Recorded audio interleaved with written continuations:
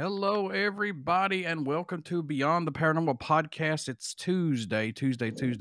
And before we jump into this, please get out and subscribe to the YouTube page and our Facebook page. It takes 2 seconds, folks. Come on. It's not TikTok or anything like that. But anyway, we have some awesome guests on this podcast, and we have some great co hosts as well. On today's podcast, we want to welcome Jim Werner. He is the operations manager of Eloise Asylum and plus the mighty Pennhurst Asylum. And The also, beautiful Pennhurst Asylum. it is beautiful. It is a nice place. And also, my favorite co hosts are on here with us, but Crit is not here today with us. She's under the weather. She'll be back next Tuesday. But we have Rihanna, as always. She's on here casting her spells. So, Jim, how you doing, man? Welcome to the show. I'm doing great. Thank you. Thank you so much for having me on today. And sorry I missed it last week, but life got real crazy on me. I'm going to make it up for you tonight, I promise. Hey, things happen, man. That's why We I understand say, that crazy life, honey. trust me, I do another podcast and schedule interviews, and I know. I know. So, being the operations manager for both of these asylums, schools, hospitals, give us, tell everybody exactly what an operations manager does for these locations. Well, the operations manager is in charge of the operation of the site. What that means is things like human resources, hiring, different development of our different programs, whether it be haunted attraction, paranormal tours, paranormal experience tours, or history. No matter what's happening on site, the operations manager is there to ensure that it's done well, that things go well, that people are safe, that they're having an enjoyable time, whether it be a wedding or a massive paracon. The operations manager is kind of the go-to to make sure that everything keeps moving forward. Rihanna, jump in here when you want to. Don't let me take over everything. No, you're good. Okay. We were talking before we went live about one of the events that you had ran. My favorite musicians of all time did a live in front of Pennhurst, and I was just wanted to compliment the architecture, the structure itself, the building itself is so inviting and so beautiful to just the dark academia kind of vibe that I feel like because of TikTok has become just so trendy. And I just wanted to ask, have you noticed like the growth and the interest of tourism of those locations as the, I guess, visitors and stuff? Has that grown for you? Well, I mean, to be honest, people have been gravitating towards the incredible look of Pennhurst for long before I was involved with the place. The place has a very unique look, which coincidentally, when the state authorized the buildings to be constructed, they specifically said that there should be no flourishes, there should be no fancy. So Pennhurst, as awe-inspiring as some of these buildings are now, back when they were built at the turn of the century, were very plain, were without a lot of ornamentation. And it's highlighted, if you ever have an opportunity to look at the architecture of Pennhurst and then look at the architecture of Eloise, you can tell like apples to oranges, like which one was allowed to be fancy. Because Eloise, when it was built, was spires and turrets and parapets and all of this incredible ornation. And Pennhurst was very stripped down, very bare bones, but still so beautifully elegant. And I think that really stands to the test of time of what the architecture was back then. It really was art. Yeah. I love how Pennhurst is designed. It's just like you're talking about, man, and it is beautiful. I like how it's laid out, but there's so behind that beauty, there's a dark force behind it. You know what I mean? It's got that attraction to it. And it's the same with Eloise, man. I mean, we're going to get into all this because it's, I think it's crazy on how something that was supposed to help the community and everybody just pretty much turned. You know what I mean? It's like, it's like saying, screw you. I turn my back on, you know what I mean? It's a weird thing. We're going to get into all this. Speaking of what Rihanna was talking about the tourists and things like that, visitors. Have you seen the paranormal spike happen for both these places during the pandemic? Has it got more business, you think, during all this, or has it just slowed down some? No, I mean, obviously, during the height of the pandemic, when the whole world was closed, we were closed. Oh yeah. And like every business, we felt that.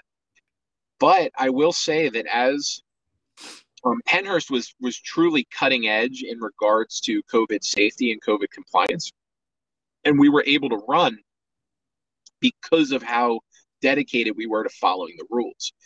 So we were able to get back open sooner and maintain better than other industries that had to kind of figure it out. We already had a real good idea of how to operate, keep social distancing, and allow family units to investigate together, and keep people, safely away from each other so they could still enjoy the place. Right.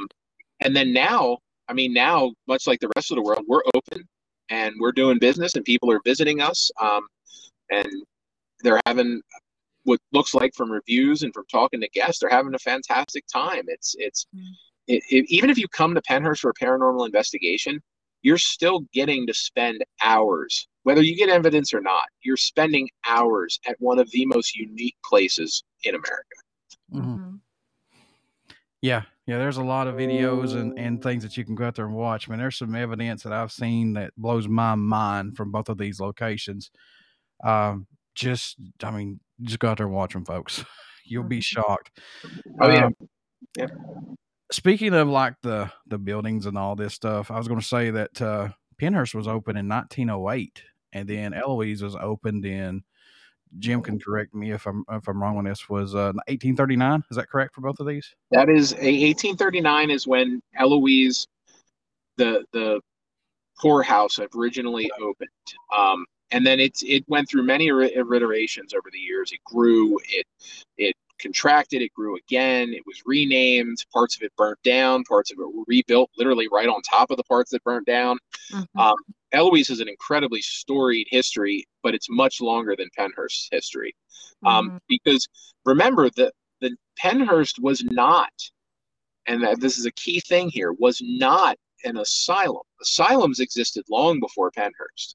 Mm-hmm. What Pennhurst was a repository for people with special needs, as an answer to what to do with people with special needs, people who had neurodiversity, autism, Down syndrome, or physical disabilities. Yeah. And that was different because whereas Eloise was a poorhouse and an asylum, Pennhurst came into existence because society said, we can't allow these people to exist in that environment. We can't send them to prison. We can't send them to asylums. We need to come up with something different. And that's the main difference between Pennhurst and Eloise, is that Pennhurst was an answer that went very wrong, but an answer to a problem of, well, what do we do with these people because they can't function in these places that we already have. So for the folks that don't understand what a poorhouse is, because Eloise, that like you said, it was Wayne County Poorhouse, which opened in 1839. Can you elaborate on what a poorhouse would have been back in those days in the 1800s? Well, so nowadays we have social safety nets. We have welfare system. We have grants. There's some levels of social safety net.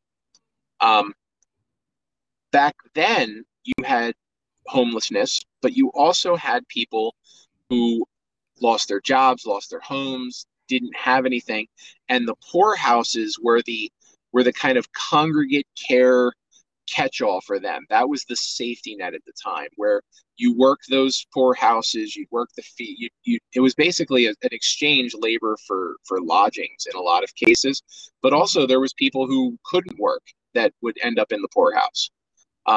And the term, "Oh, you're going to end up in the poorhouse," is reflective of that, of that idea that you've lost your home, you've lost your resources.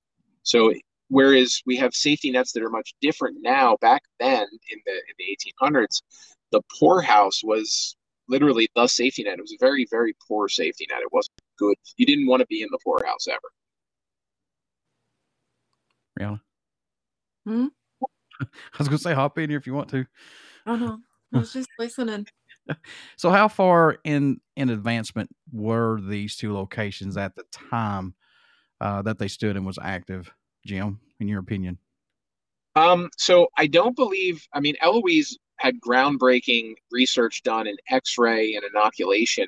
Hmm. Um, and Pennhurst was groundbreaking when it comes to things like ABA therapy and other types of really, honestly, ground at the time groundbreaking therapies, um, physical rehabilitation and that sort of stuff for children who are differently abled. Mm-hmm. But realistically, they were slaves to the society that they were in. Um, so Eloise, during its existence, you would find the same things that you would find at any other medical establishment during that time. And of course, now we look back on it as archaic when we look at things like um, un un kind of out there electroshock or Yeah, lobotomies or any of those type of procedures. We look back on them through the lens of history and we say, "My God, how that was barbaric!" so But cruel. That was inhumane. Yeah. yeah, lobotomies were performed at most major hospitals. So some of the most widely regarded medical establishments in the country were doing the same thing at the same time. It's because that at the time was the practice. And it's very important that we always look through that lens of, oh my God, they did electroshock therapy to these people. Well, of course, because that's what they did to Times that was taken. everybody everywhere, Yeah. you know? So, um, in regards to groundbreaking, though, like I said, Eloise is very well known for the staggering amount of X-ray research and being groundbreaking in the field of radiology. Um, and Pennhurst was a grounds where they developed a lot of the cornerstones of today's modern treatments and therapies for things like neurodiversity and Down syndrome and different learning disabilities. Like Pennhurst was a place where a lot of that was developed. The thing about Eloise, when I look at it, kind of puts me in mind of Waverly Hills with its battle with, fight against tuberculosis when it was going on. And plus, another thing with Eloise is like it was home to the first kidney dialysis unit in Michigan. Yeah, That blows my mind. yeah, Um, and the place actually expanded, correct, Jim, to 902 acres with more than 70 buildings on the property.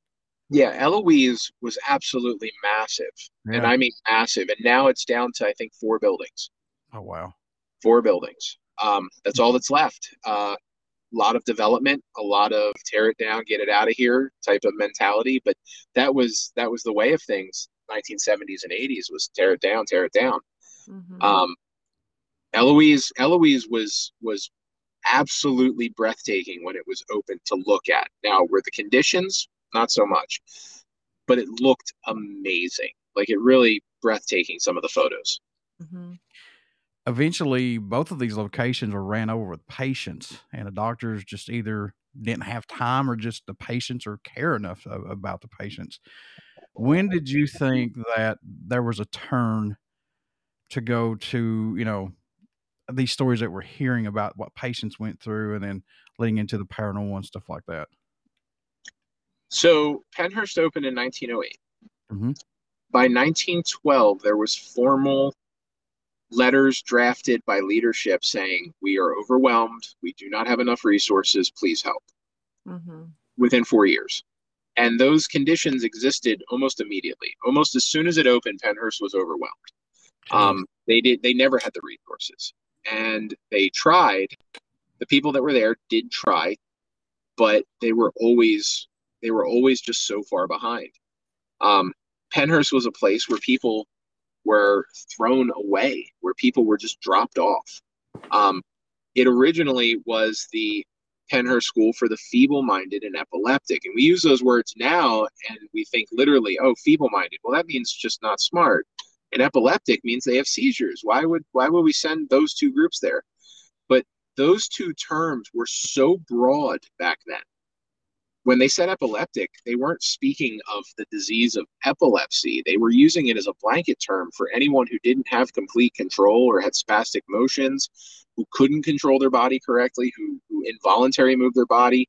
And when we think about kids today or adults who have Yeah. autism and have sensory and stimming flapping of their arms, and other such behaviors. Also was considered epileptic. Yeah, all of that would have been under epileptic. And feeble-minded. Feeble-minded was defined as whatever they just decided. I mean, there were so many reasons why people were dropped off of Pennhurst, and you would end up with this melting pot of perfectly fine people with people that were, that needed medical care, that had, disabilities, or that had shortcomings. And you would have this environment where it bred conflict between the two.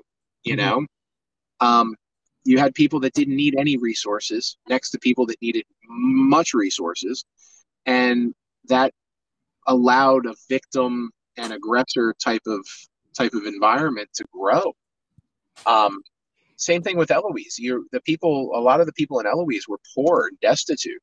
They didn't have resources, and they found themselves at the mercy of the people in charge, or at the mercy of the stronger people in the wards that they were in. Very similar to like how the prison relationships work, where the big guy on the block calls the shots. Yeah. So what was the death rate like of people who were there? A considerable amount of deaths in Eloise in the beginning, or was it intended to be like a temporary housing for people? And then were there a lot of cases of people who just were so destitute, so poor, and so feeble in the position where there was a lot of deaths? Well, there was many infirm. There was many people that were sick. There was many people that were mentally unwell. And of course, when we're talking about mental health, it's 2022 and we're still terrible at mental health. Mm-hmm. So you can only imagine how it was 100 years ago, 120 years ago. Jeez. Because today we're still terrible. And write them off. Yeah. And they didn't know how to treat them. They didn't know what they were doing. There was a lot of bad medicine because we just didn't know better. But the death rates were higher because anytime you have people in a congregate environment where they're next to each other, they're going to transfer disease faster. They're going to transfer just standard sickness. You end up with the same case of bronchitis or flu circling around the ward multiple times, because as soon as you get better, you catch it again. Yeah. And that type of environment breeds a higher rate of death.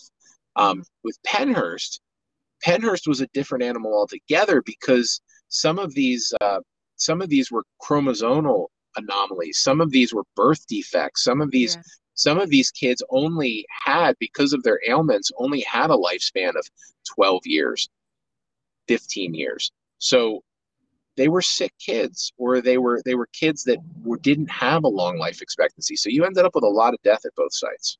Mm-hmm. That's so sad, man. Think about this. You're at home one day and you think your family loves you and all that stuff, and then they just take you and drop you off at, say, Eloise or Pennhurst, and they never come check on you. And that's the way it was.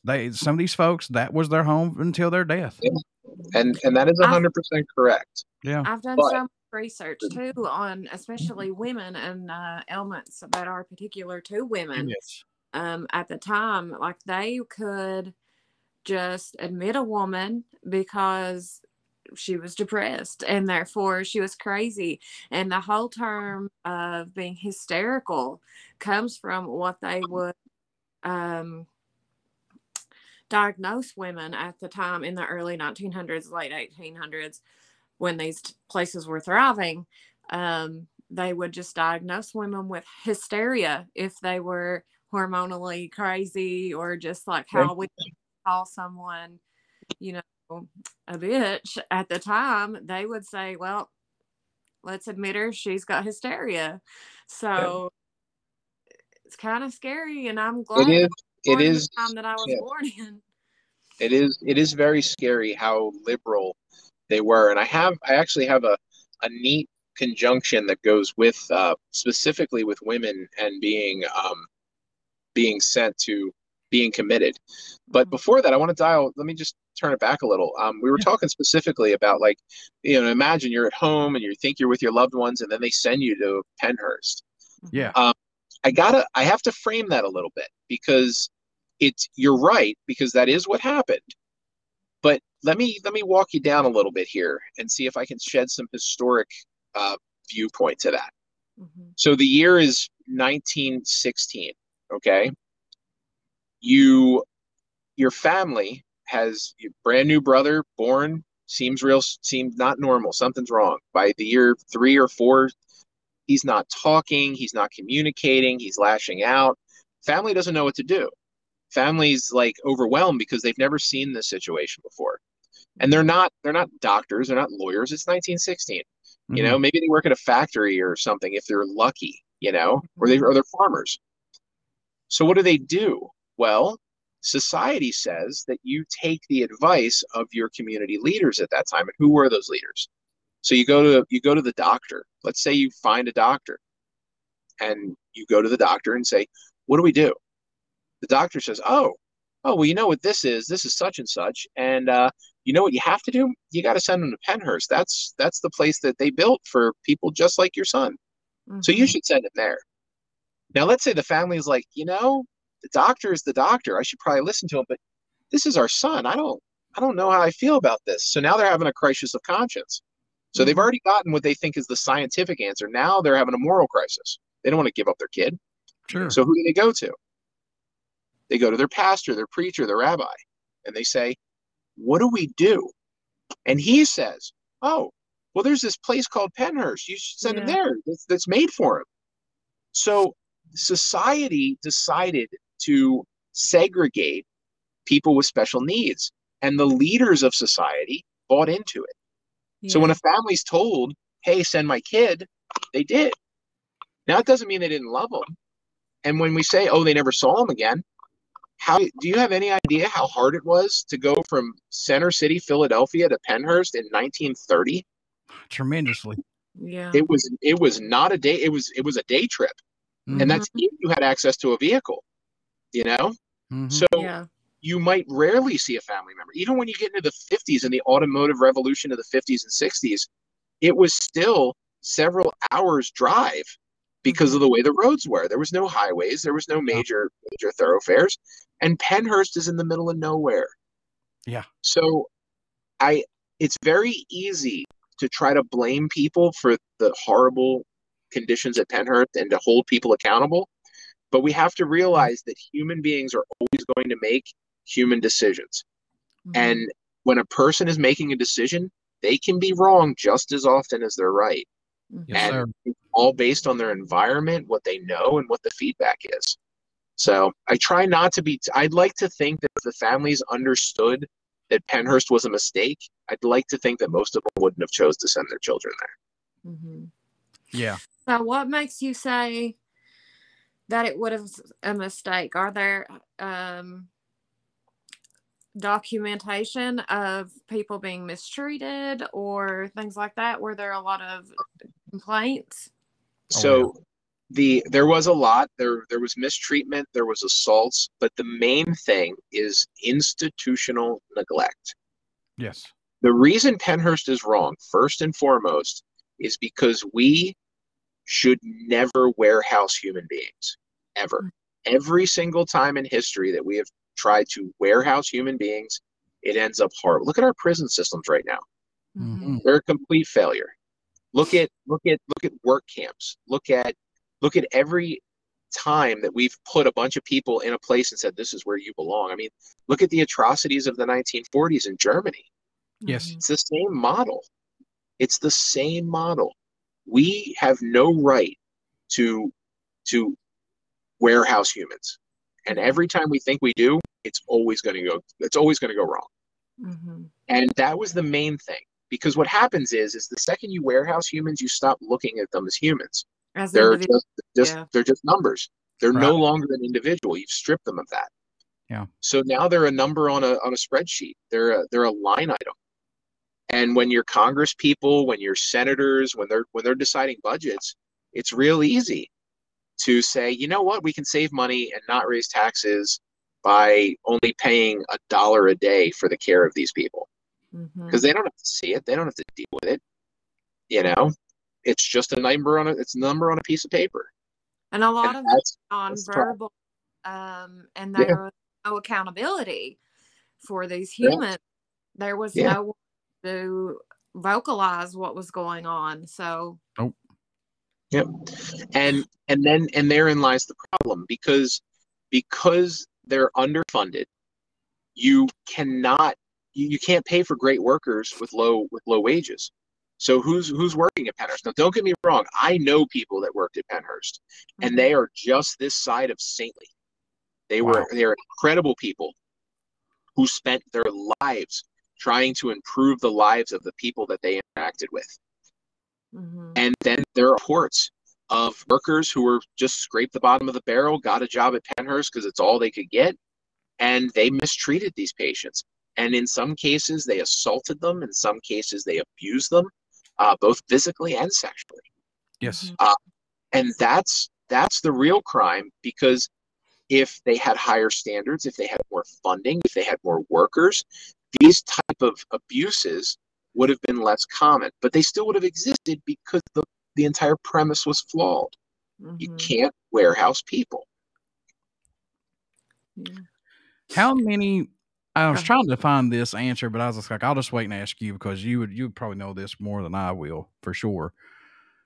On both properties, is there a large amount of unmarked graves, or are they graves there with their names on it or numbers? How is this set up? How did they do this? Possibly, did they try to get a hold of the family or no?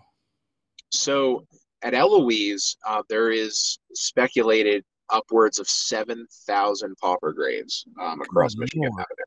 Jesus. And that's just because that was the graveyard, and these were one of the spearheaded things that we're hoping to work on is the development of a nonprofit whose entire premise is to identify the graves and give back names to the numbered graves we have over there.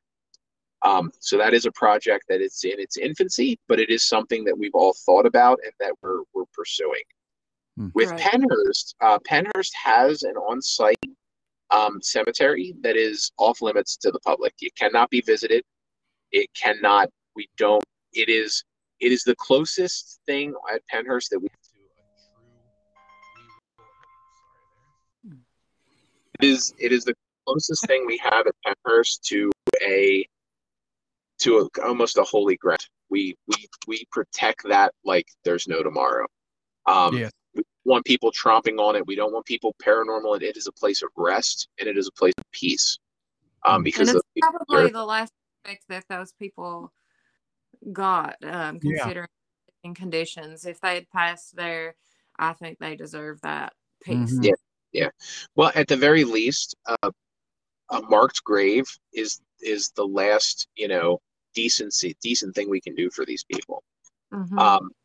There are rumors, and I've heard rumors, and I've read stories about mass graves at the Pennhurst site. And I've got to tell you, after over a decade on site, doing independent research, working with independent researchers, we have never found any evidence of a mass grave on site, of a pauper's field on site. The 1919 flu death cemetery is really the only thing that we've ever been able to find. There's some telltale evidence that normally will be in existence if the mass grave exists, and we've never been able to locate anything like that. Plus, Pennhurst has much better records, even though our records are a little spotty, which they're not my records, it's the state's records, but they are a little bit spotty. But there's better records of what happened to people after they died. Many of them were cremated, many of them were interred in Phoenixville cemeteries, or released to their families. Because you got to remember, with Pennhurst, somebody probably dropped them off, so they would come pick them up. I want to go over this before we get into more the paranormal side. But can you clarify and verify on this what I'm going to ask you about, like we was talking about earlier before the podcast, about people at Pennhurst, they had their teeth pulled. Was that due to just not being able to control the ones that maybe would like bite you, or just what was that all about? I mean, was that something that everybody had to do, or is that just something where it came to the point where, hey, they're biting, we got to stop this? So the teeth removal is, to me, one of the most shocking things that you can say happened at Pennhurst. Pennhurst. They're literally pulling the teeth out of the mouth of children. Why? Why? To think of it in today's terms, it is tantamount to just child abuse. But once again, it's a torture. I agree. But let's take this back to 1935, 1940, 1950. Mm-hmm. You have a mental, I'm going to use the term mentally handicapped, but you have a very non-neurotypical child who has communication issues, who has stimming issues. So you bring him in, he's at Pennhurst, and he bites his caretaker. Okay. But then you put him in bed, and he won't stay in bed, so you got to tie him to bed. Okay, just to keep him in bed. And then he turns his head to the left, he sees the metal bed rail, and he starts chewing on it like we would chew on a marshmallow, breaking his teeth, crushing his mouth, causing lacerations to the gums, bleeding everywhere. That child, at the time, there are no medications, there are no therapies. So what option do we have other than removing their teeth? Yeah.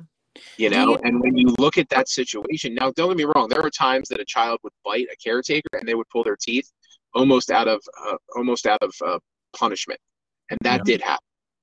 But for many of them, teeth removal was the only way to stop them from harming themselves or others.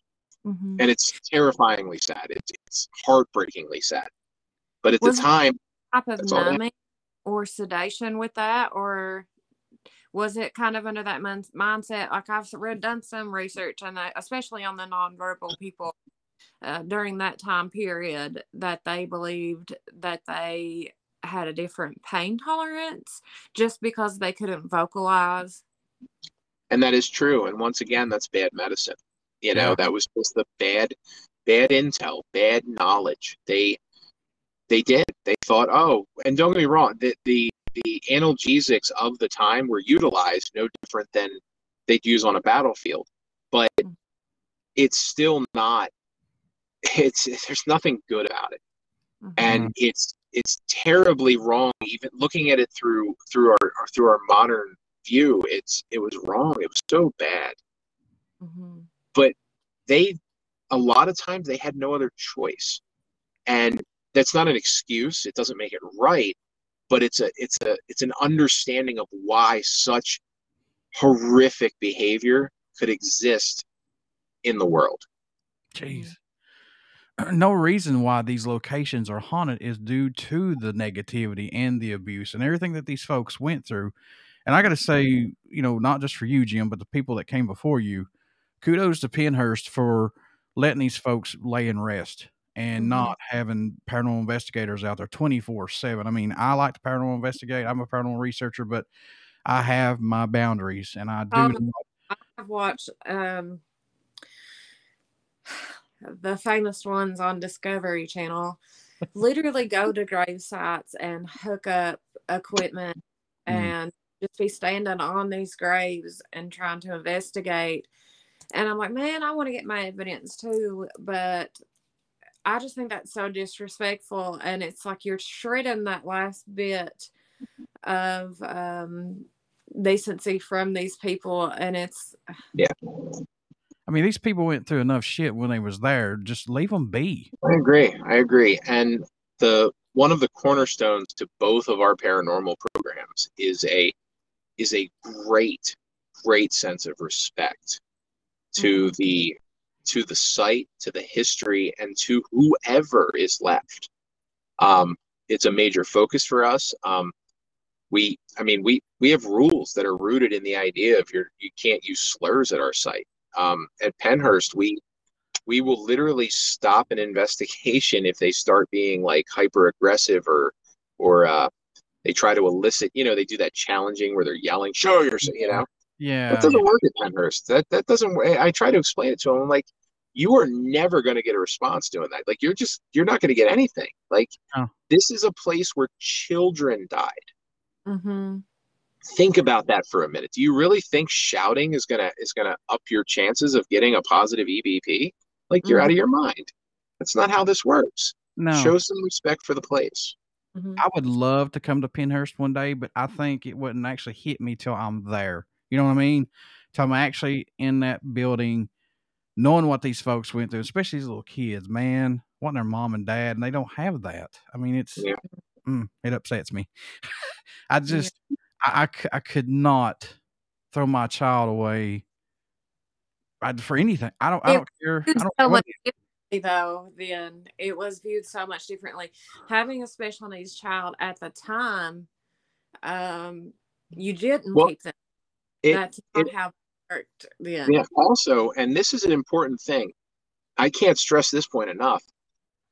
Having a child who's differently able, special needs, physical or developmental disability, at the time, if we're talking 1920, 1930, 1940, do you realize that 100 years before that, the kid was possessed?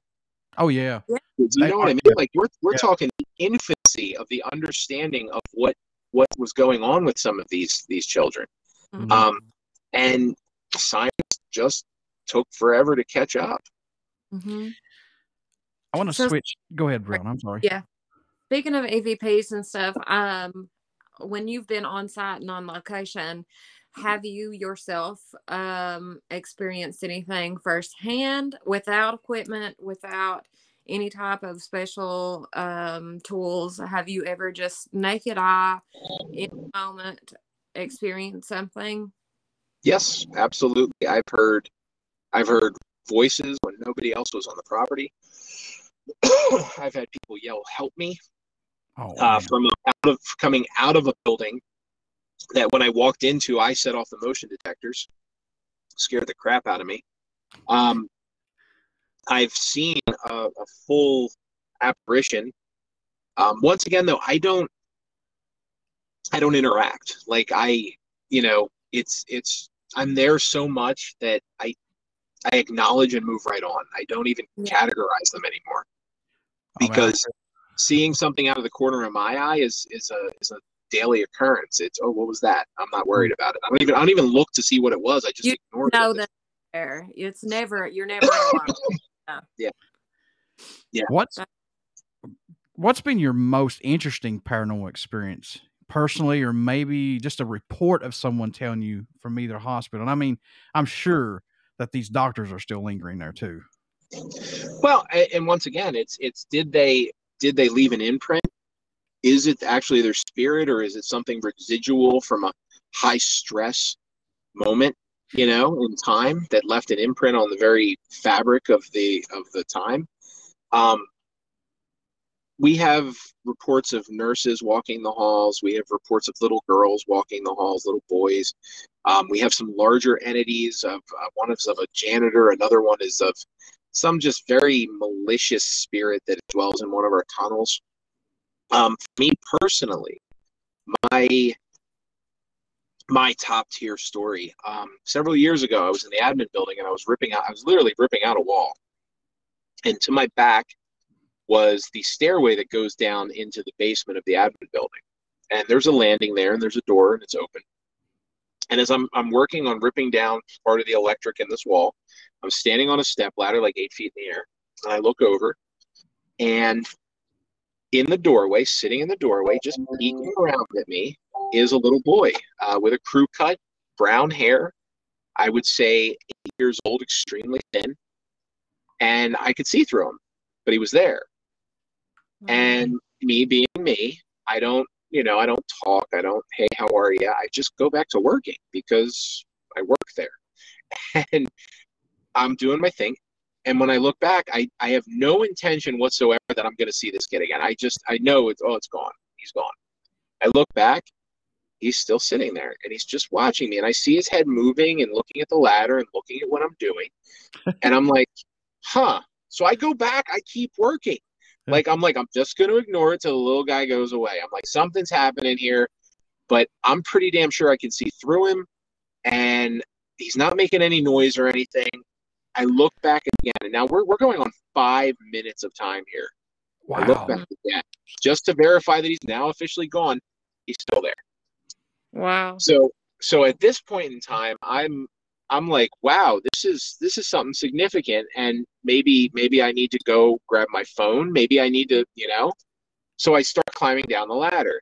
Soon as I set foot at the bottom of the ladder, I look, kid's gone. So I'm like, well, let me go make sure that this wasn't actually a kid.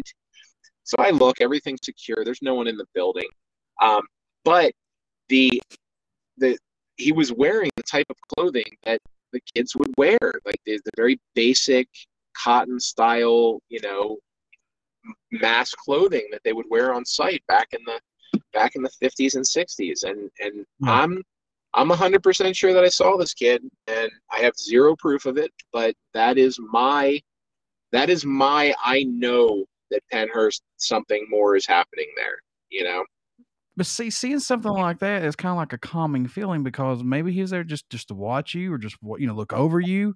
Well, Have you seen him after that at all that you know of? so I haven't. I've been given photos of spirits that look like what he looked like. Oh, that's awesome. So I've seen other people's captures that have kind of the same body type. That kind of like speak to me like, oh, this is definitely similar. Um, but I mean, on occasion, I'm walking, I'll be standing talking with somebody, and my keys will jingle on my belt. I'm not moving, and my keys will jingle. One of the big things that we'll get at Pennhurst a lot is people will have their pants tugged on, like a Mm. little kid tugging on your belt or your pants. We get that all the time. People get that experience. And I've had that happen. I've had it happen enough that I ignore it now. I don't have to worry about anybody stealing my So wallet. in awe of the fact there's so many people that investigate and will go to locations several times and not experience anything. And I'm sitting here talking to a guy who daily has so much happen that it's just become the norm, Yeah, and you yeah, just go on about your day. Well, and once again, as a site, I can't tell you you're going to have a paranormal experience because I can't. exactly. You may not, and it's up to you to decide if you have one or not. But what I will tell you at Pennhurst, overwhelmingly, our guests have some sort of experience. Mm-hmm. Overwhelmingly, Yeah, something. A lot of it's very personal. Something tugs on them. Something plays with their hair. It's very personal. And then sometimes they get EVPs. Sometimes they get stuff through the spirit box. Sometimes they'll get photos. And we're not talking orbs. We're talking like shadow figures and stuff. Like really, really convincing evidence that's like, you know what? I can officially say that Pennhurst is reportedly haunted. It's reportedly haunted. I can't verify outside of my own personal experience. I can't tell you you're going to have a paranormal experience, well, but you're yeah, going to something will happen. yeah. It's not guaranteed. And here's the thing: look how many buildings you get to choose from at Pennhurst to investigate. So if you, I mean, it's like winning lottery, man. When that happens, look, you got so many buildings to investigate. And I'm sure there's so many people that's been in here to investigate these locations. These spirits are just probably just like, I'm tired of this. You know, Yeah, we're yeah. just I think shut they've down. learned. I think the spirits, any of the intelligent spirits, are at a point now that they know what's happening. They kind of Oh get like, oh, they're here with these lights. I'm gonna go play with them. Well, to Um, them, I say it's such a fun experience because here you have these kids that were like so harshly neglected and just mistreated. And then it's like all of a sudden they have all these people coming to see them and bringing all these toys and things that they're probably just amazed by because, people coming in with these flashlights and recorders and phones. Um, as a spirit who existed in the early 1900s, to them, they probably think that they're experiencing magic. And I can just, yeah, yeah, if they're on a mentally slower level, I guess I don't want to be disrespectful in any way when I say it like that. Um, I find it so hard to believe that they could even process the mhm, shift between their existence on deathly plane, living plane, whatever, however you want to word that. Um, so it's like I would just, I would love to be able to communicate with those spirits in a way that um, as a mommy, just thinking about, I grew up too. My mother is it's now named FMD, functionally mentally disabled. I've just been around it my whole life. I did peer tutoring with her classroom, and I've just learned a lot about how to interact with someone who can't speak to me, or, you know, uh, and just, I would want to go with that my little mommy heart and just comfort these little kids in the best way that I could. And yeah, anyway, that was a little I ramble, but understand that. Yeah, I that's understand that. That is actually a very common feeling. Is mhm. we we we give them such reverence and respect, and it's something that I don't believe that they had when they were living. Exactly. And I believe that's why they're so comfortable, and that's And why we're also like, you're not allowed to shout at you're not allowed to shout at these spirits, yeah. you mhm. know. And I'm sorry if that's what you paid to do. I'll happily refund you. Like, have a nice night. Yeah. I'd rather Yeah. you not investigate on our site than make any of these, especially at Oh, Pennhurst, make any of these spirits feel unwelcome, you know? Yeah. So with both locations, I know Pennhurst has got their paranormal stuff, but Eloise, which one has the darker side and has the darker paranormal activity, I should say? And like I said, I don't mean it I would in say, so going off the reports, yeah, I would say that Eloise has the much darker presence of paranormal activity. Pennhurst has its more angry spirits in some areas, but predominantly it's a lot of very friendly encounters and very mellow encounters that happen at Pennhurst.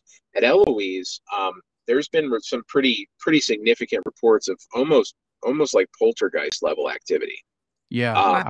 I've seen. where people are being pushed. People are, I had one. I trust him. I trust him as I would trust a brother, who told me that he was up on the fifth floor, which the fifth floor is probably the most haunted area on the entire property. It's amazing. It's the old maximum security area. And he was standing in the hallway, and Or, something something ran to him in the hallway, like bull charged him, and like paint was falling off the ceiling and the walls as it was rushing forward, like something right out of a movie. Um, Jeez. and he said it was one of the most terrifying experiences ever. Um, mhm. we have at Eloise, there is a phenomenon, and I can only call it a phenomenon. It's been caught on camera, it's been caught on video, Mhm. of these things that my investigators have started calling them creepers. And what a Yeah. creeper is it's a shadow figure that hugs the ground, hugs the wall, and moves like some sort of, non-human entity, where it's like crawling on the ground, or it's crawling on walls, or it's peeking around doorways. And these are shadow figures that don't have a humanoid shape, which to Hmm. me is extremely disturbing, you know? Um, because what is it?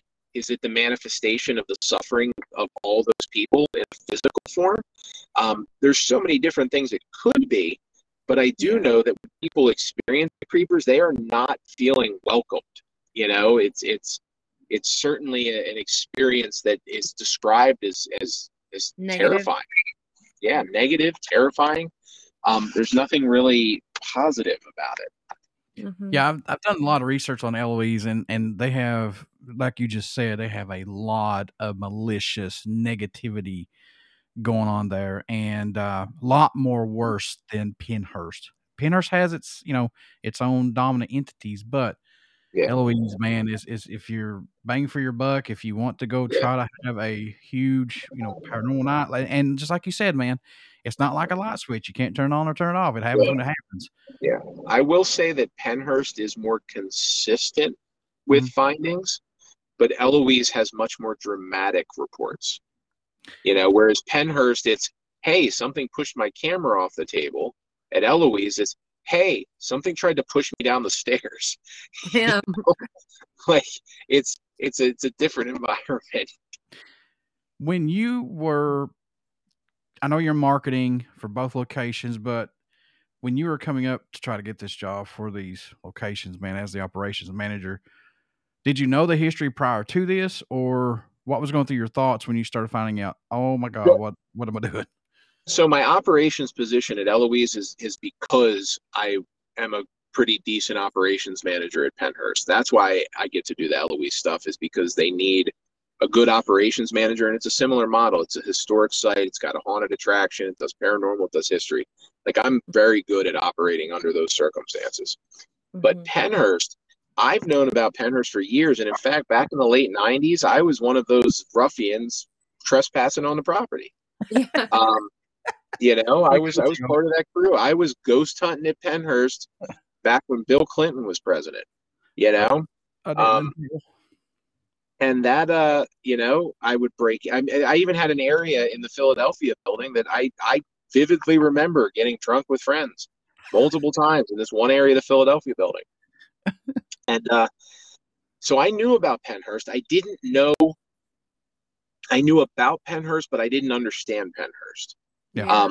And it wasn't until I spent a significant amount of time talking to some former residents, and then doing my own research, and really starting to build this idea of what Pennhurst actually was. And in 2013, and then in 2016, I had two daughters. I had a daughter born in 2013 and a daughter born in 2016, and both of them are special needs.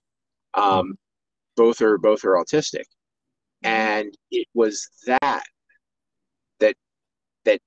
changed the whole thing for me. It really, the value of the site is not our haunted attraction. The value of the site is not putting on paranormal investigations. The value to me of the Pennhurst site now is telling the story of people who literally didn't have voices, of making sure that we as a society recognize that we can never ever allow that kind of stuff to ever happen again. And we're still not doing it right, but we all need to do better. So it kind of changed it for me. So what do you hope paranormal researchers gain when they come to these locations, man? What do you hope that they get from it, or maybe have more of appreciation for these locations and what happened? What's your thoughts? Well, I of course hope they have an appreciation for the site. Both sites, they have a rich and very deep history, and some of it is very dark, some of it is uplifting, but I'd love for them to understand the site. And I mean, in regards to paranormal research, you never know when somebody's going to get that final crucial piece of evidence, that crucial piece of data from an investigation. It could be anybody at any time, that turns the world on its head, that lets us really look behind the veil and have a better understanding of what is beyond and what is out there. Yeah. Having these sites available and having people document and record and study means that it's one more opportunity for us to blow the lid off the entire question of what comes next. There you go. That's where we want to be. Brianna, do you have another question before we go? No, I'm just overwhelmingly envious of your life. Well, you guys could come up and see us. I mean, you just come up and see Pennhurst. We could do that. We're going to talk to Jim on some things here, and we may work something out here. But folks, please give a big shout out to our guest tonight, Jim Werner. We appreciate you, Jim, for coming back on here, man. Honestly, this has been two locations in my book, top 5 places I've been wanting to go to, just for the simple fact of the history. And I know it's going to sound weird, but for everybody who knows me, I love history, but it just, for me to pay a little bit of respect to those who shouldn't have lost their lives, they did, so. But man, you're welcome on here anytime you want to. This is awesome. This is a really good podcast tonight. Awesome. Well, like I said, I had to make up for last week, man. So we appreciate it, folks. Tune in next Tuesday. We'll have Daryl Marston back on here from A&E Ghost Hunters, and he's coming back on the show to make up his time because I don't know, things happen. Yeah, I'm sure he's much busier than I am. the last time he was on here, I don't know what happened. We was talking fine, and every time he would talk to get into a good story, it would just like a flat line. I was like, "What in the Oh hell?" wow. It was really, really bad. But anyway, we'll make that up next Tuesday, folks. Subscribe to the YouTube page, Beyond the Paranormal Podcast. Just go to YouTube, search it up, click like. That's all you have to do. Subscribe, and also like the Facebook page as well. Me and Rihanna's going to talk to Mr. Jim here on some things. So, folks, see you next Tuesday. Have a good weekend. And tomorrow's supposed to be really bad with storms and stuff here in Eastern Kentucky. And stay safe, folks. Stay safe. See you all. Bye.